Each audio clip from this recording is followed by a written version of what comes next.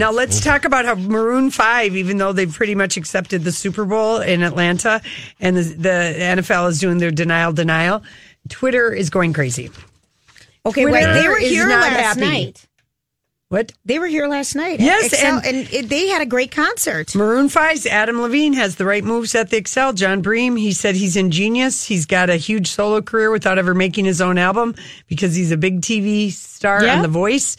And he can, I guess at the end of the night's closing number, Sugar, Levine introduced by saying big love to Prince. He asked the crowd when he sang during She Will Be Loved not to use her cell phone for 90 seconds. Did a cover of Rock With You, broke into a falsetto that reminded him of the Bee Gees and their disco heyday on Moves Like Jagger. He thought it was really good. Really good concert. But people on Twitter are not having it. Okay. Mostly because Maroon 5, we hated them for a while. We went through after the first album, which we loved more than life itself. Jane, Yeah. Or what about Jane? Or the first one was, first album? We loved it, but then we went through, he was too generically pop. Yeah, see, they didn't do anything good. Now they've actually, had some good songs. Right. Anyway, people always complain about it, but after Justin Timberlake's lackluster performance last year, and then Lady Gaga in 2017, which was amazing, then the Coldplay, Beyonce, Bruno Mars mashup of 2016, and then of course Katy Perry, Madonna, Black Eyed Peas before that. But people are basically the thing is there a band more generic, Caucasian, and corporate than Maroon 5? Yeah. That is the thing that bums people out in Atlanta.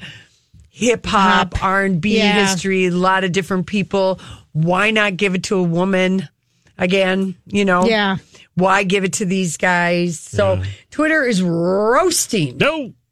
My favorite is the guy, the Ric Flair and the wrestler. What does he say? Well, it's not really Ric Flair, but it's like a 80s wrestler, and he's got a big sheet of paper, long, like one of those. Oh, yeah. Just goes reading all the list of people. But yeah, people are hating on Maroon 5. But if you're at the concert last night, you loved it. You had a great show. And so anyway, if Twitter's any judge, they are not happy. Yeah. I'm not impressed. Yeah, I know. Was anyone excited about that? No. Just a little bit of but maybe they'll add people to this. Maybe Kelly Clarkson. Maybe. And I love it that, it's the Super Bowl tradition to speculate about the performers.